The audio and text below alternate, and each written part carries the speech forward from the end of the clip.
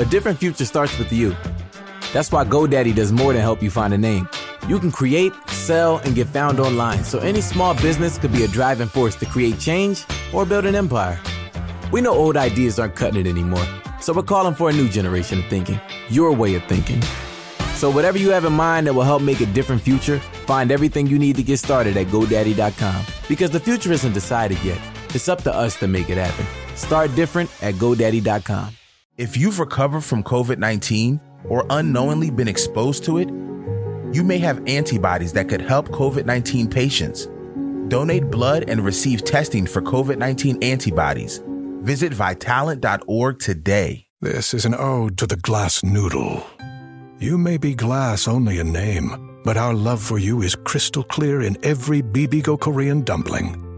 Your tantalizing texture tickles the taste buds, and while you are see-through, the world can't help but see you. The glass noodle, one of many obsessively crafted ingredients in every plump and juicy Korean dumpling from Bibigo. Go handcrafted. Go Bibigo. Authentic Korean dumplings now in the freezer aisle. You stay home for the greater good. Secondhand smoke doesn't. It drifts through cracks in walls, air vents, and sink drains, spreading toxic chemicals that can damage lungs. Secondhand vape also puts your lungs at risk, even with the fruity smells. Protect yourself and the people around you from these secondhand dangers. Learn how at tobaccofreeca.com. This is Podco Media Networks. On episode 164 of Confessions of a Marketer, light a fire under your SaaS. Hi, it's Mark Reed Edwards. Welcome back to Confessions of a Marketer. Nicholas Vandenberg is in to discuss B2B SaaS products and lots more. We'll get to that in a moment. Next week, the final, at least for now, Confessions of a Marketer will feature Keith Cartwright on starting his new agency, Cartwright, which he started with the backing of WPP amid COVID-19 and the racial tensions. We'll discuss all of that, plus Creative Audacity and his side hustle, Saturday Morning, a nonprofit that aims to bring awareness to and shift perceptions of racial bias and injustice. Looking forward to that, so stay tuned. Thanks for listening. The next episode will be the final one for Confessions of a Marketer, at least for now. The podcast will probably come back on this feed in a month or two, but in slightly different form. I'm thinking of something a bit broader in scope. More to come next week. COVID-19 patients need your help. If you've fully recovered from COVID-19 or unknowingly been exposed to it, you may have the antibodies that could help COVID-19 patients recover. Donate blood and receive testing for COVID-19 antibodies. Visit Vitalant.org today to schedule an appointment to donate blood. That's Vitalant.org. Help save lives and schedule your appointment at Vitalant.org. You could help save lives. Okay, Nicholas Vandenberg is in for a discussion about B2B marketing. Nicholas runs Chili Piper.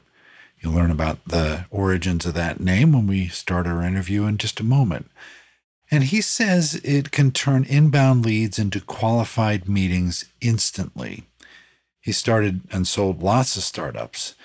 And then he saw an opportunity in sales tech. So we get into everything around B2B marketing, whether people want hyper-specialization or all-in-one, meeting the needs of customers, making revenue teams more productive, and lots more. This was a great discussion. Really enjoyed it. So let's get to it. Nicholas, it's great to have you on Confessions of a Marketer. Thanks for being here. Thanks for having me. Can you tell me about your background and the evolution of Chili Piper? And I'm really interested in how you got the name. Sure, let's start with the name. So we started Chili Piper 4 years ago, 2016, with my co-founder, who also happens to my wife, Alina. She was running product at Bloomberg and Pearson at the time, and we wanted to go after sales tech, helping salespeople do their job. That's a mission that we I've had in mind from the beginning for Chili Piper. And if you think sales, you think pipeline. So we were looking for something around pipeline, and we read this quote that said, "He who pays the piper call the tune." Right? I thought, "Wow, that's a cool quote. I'd love to call the tune." So we said pipeline piper. That's a good thing. And then the play on word came Chili Piper, and that's the name. So it was indirect, but that sounds like a perfect name. It sounds good. It's get the sense of hot. Something is hot. We actually use it all of our communication. We have our tagline, which is "Light a fire under your sass." More than one meaning there. That's exactly right. Yeah. So that's the story of the name. The story of the company is it's my fourth startup. So I've done startups before. I grew up in the south of France. And then I went to École Polytechnique to study math. So I was very far from entrepreneurship, and I decided I wanted to travel. And I thought that I would wanted to go to Asia and live there and make a stop in California. And I applied to Stanford Business School. And after 3 trials, they got me there. And I was thinking, okay, that's great. It's a 2-year stop, and then I'll move on to Hong Kong. And a classmate of mine, Steve Jurvetson, invited Steve Jobs to come to talk to us. And at the time, Steve was running Next, and the joke was it was going next to nowhere. Yeah, right. But still, it was very inspiring. And he sat on the floor and told us how he was changing the world. And I thought, wow, that's such a cool profession. I didn't know existed, this tech entrepreneur idea. So I decided I would do, and I stayed in the Bay Area, and I started my first company and sold it, and another one. And more recently, I decided to start Chili Piper because I saw an opportunity in the world of sales tech. I was running a sales team for a friend of mine, big telecom company, and my sales people were reluctant to use Salesforce. And people said, "Oh, you have to don't pay their commission if they don't put their deals in Salesforce." And I'm thinking, my daughter, I don't have to say, I won't give you your allowance if you don't use your iPhone. Yeah, right. And she enjoys it. And that's where software should be. So that's where I thought we have to go and change that world and bring the right tools for salespeople to deal with their buyers. There's more and more pressure in engaging with buyers, and they cannot have a tool that they are reluctant to use. So that's how we got started. Yeah. How do you think your background in starting 4 companies and being a CEO and having to make payroll, how do you think that impacts the way in which you approach your customers? Well, our culture decided when we started the company that our first core value would be help. Yeah. And by that, I meant we all help each other. And like you said, when you have to make payroll and you have to get revenues, you can take some shortcuts and say, well, I'm just going to sell whatever sells. But at the end of the day, the way to build a solid business is to not only provide value, but feel that you're helping your customers, that they feel that you're there for you. Sometimes we fail at it, and I get emails where I say, people get value from our software, but they get pissed off, and they say, we're going to leave. And that's not because our software is not good, it's because they don't feel we're helping them. Mm-hmm. So that is definitely something that has come from my previous experience and from my role as an entrepreneur. I've always thought of myself as CEO as there's a word for it that's used a lot. I think the servant CEO, something like that. Mm-hmm. But I definitely thought that it's my job to develop my employees. If I bring somebody on board, until that person comes on board, I have no responsibility. But once they're on board, then it's my responsibility to help them grow. Yeah. And it can happen that I would not succeed. I remember the first person I fired sent me a thank you note. And I was very, very touched by it. And she said, I really appreciate it. You've tried really hard, and I can see, and sorry it didn't work out, but I really appreciate all the efforts you made to help me. Yeah. So it's the same thing with customers and the same thing with employees. It's all about helping one another. That's something, if you can get a thank you note for firing someone. Yeah. I mean, obviously, I'd rather not have to fire somebody, but sure. I think that's a standard we should all be held to. Us, we are in leadership positions.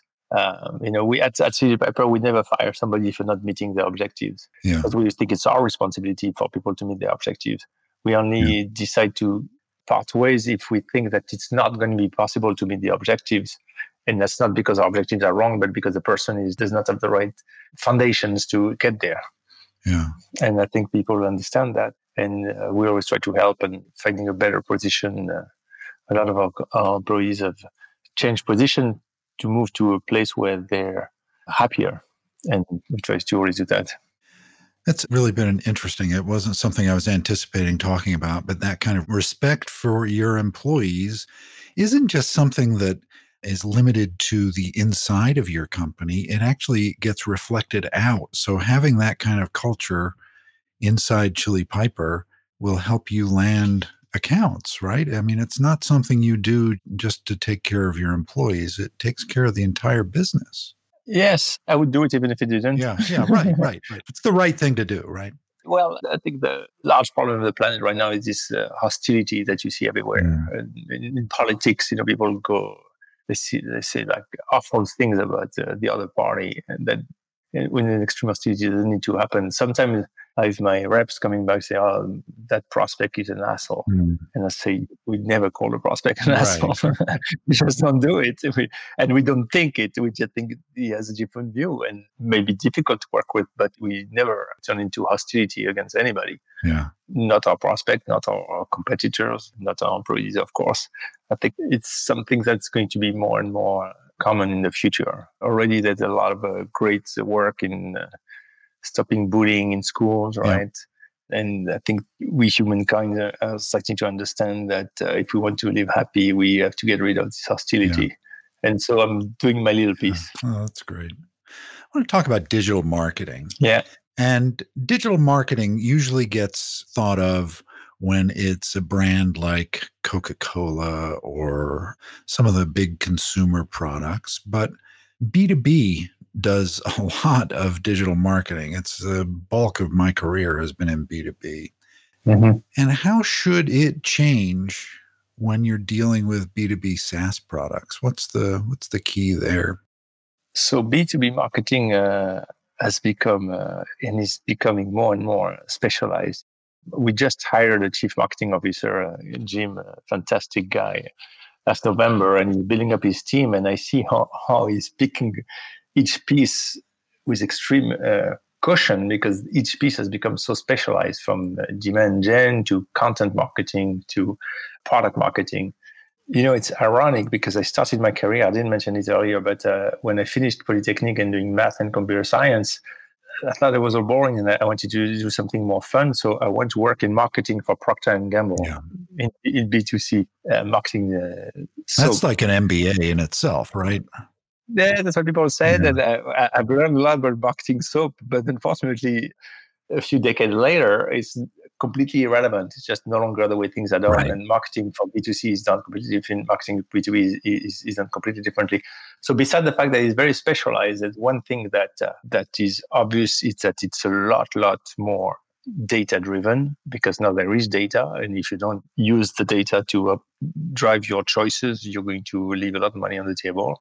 And the other piece is that it's moving much faster. Everything is moving much faster because buyers have more choice. They can switch from one vendor to the other in no time. It used to take forever to reintegrate. No, it's no longer the case. So in SaaS, the big thing that's happening is that there are a lot more options.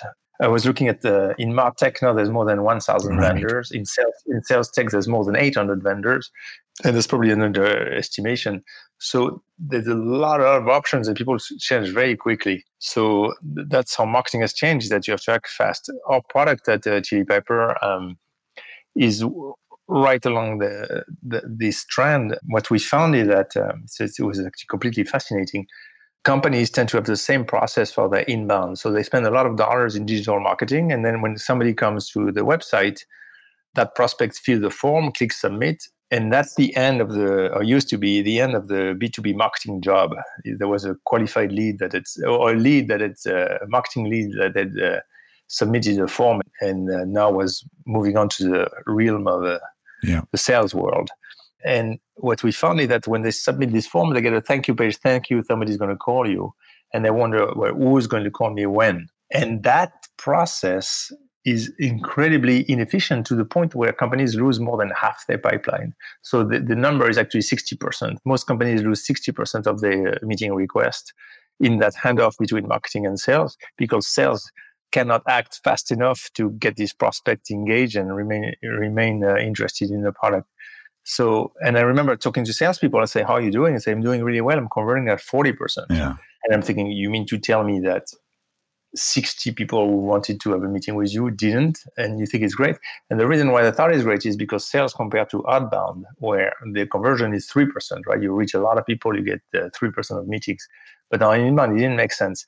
That's a problem we decided to solve, but that's very much related to what we were discussing. There's a new trend in B2B marketing that things have to be much faster. So what we did at TD Piper, we came up with a solution that we call Concierge, where upon form submission with a smart JavaScript that takes the form data, in real time qualify the prospect, find the rep that should take that prospect, dial the rep, dial the prospect, put them in touch, and now they're connected immediately. And if that's not possible, then we retrieve the calendar of the rep, we retrieve the availability, and we have the prospect book a meeting, so the prospect is now confirmed and engaged. So that doubled conversion rates. We went from, our customers go from 40% to 70 or 80%. But that's a good example of the changing world where you cannot afford to wait and be inefficient and continue the good old ways. It doesn't work anymore, especially if your competitors have moved on to more effective technologies, then you're going to be losing business very quickly. Yeah. So what do B2B SaaS customers want? Do they want a highly specialized product, or do they want a single pane of glass all in one? If I had to choose between the two extremes, I would definitely say that right now specialization is winning. I mean, there's a reason why there's more than 1,000 MarTech companies and 800 sales tech companies. Mm-hmm. It's because people want the best of breed. There's something fundamental that is enabling that. It's actually a simple internet protocol called OAuth. Mm-hmm.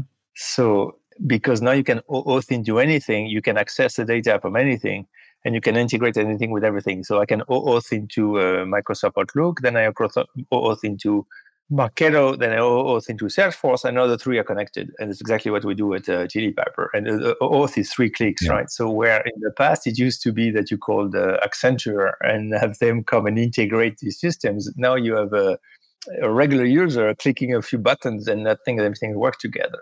So because there's such a low barrier to integration, then you might as well add a little tool that does a little something, right? So let's say prospecting, for example, we use ZoomInfo and Clearbit and LeadIQ. So we use 3 tools, and they all work really well because they all integrate with our CRM, they all integrate with our prospecting tool, and it's very easy. So that's pushing the trend towards best of breed instead of one big solution. If you have one big solution, you are going to find some pieces that are not optimal, and there's no reason to keep that under optimal. You have to think in our solution Concierge, you have to realize that the cost of the solution is a tiny fraction of the money at stake. So in our case, so our solution is $300 a year user, right? So let's say you have 10 salespeople, it's going to cost you $3,000 for the license plus $2,000 for the platform. So $5,000 a year.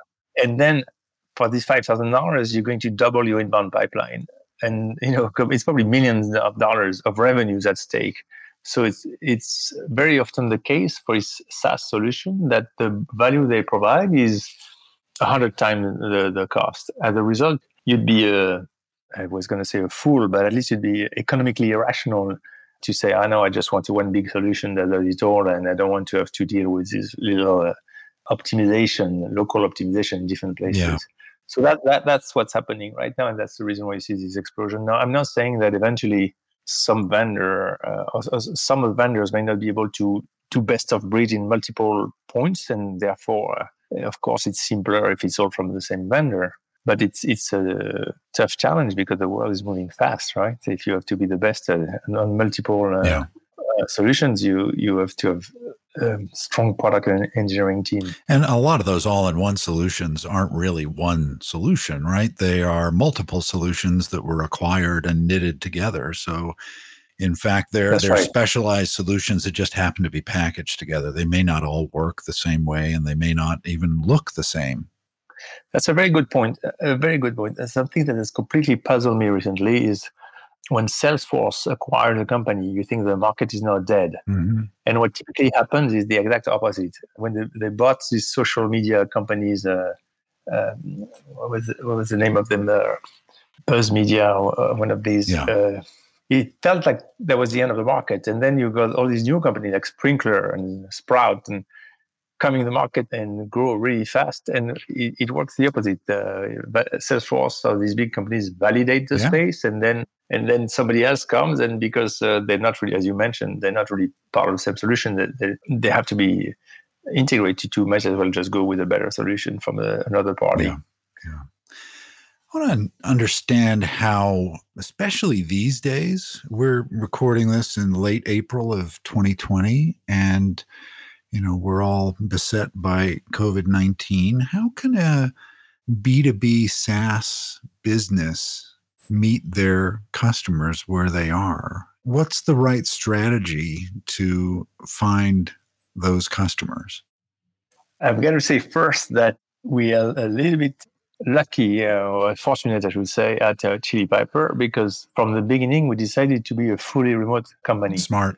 So, and we didn't do that because we thought a virus may come and that would prove convenient. We did it because we thought there are smart people all over the world and we should go and find them, and we shouldn't restrict our recruiting to a particular city. So right now we have 42 employees in 36 cities in 16 countries. Wow. Yeah.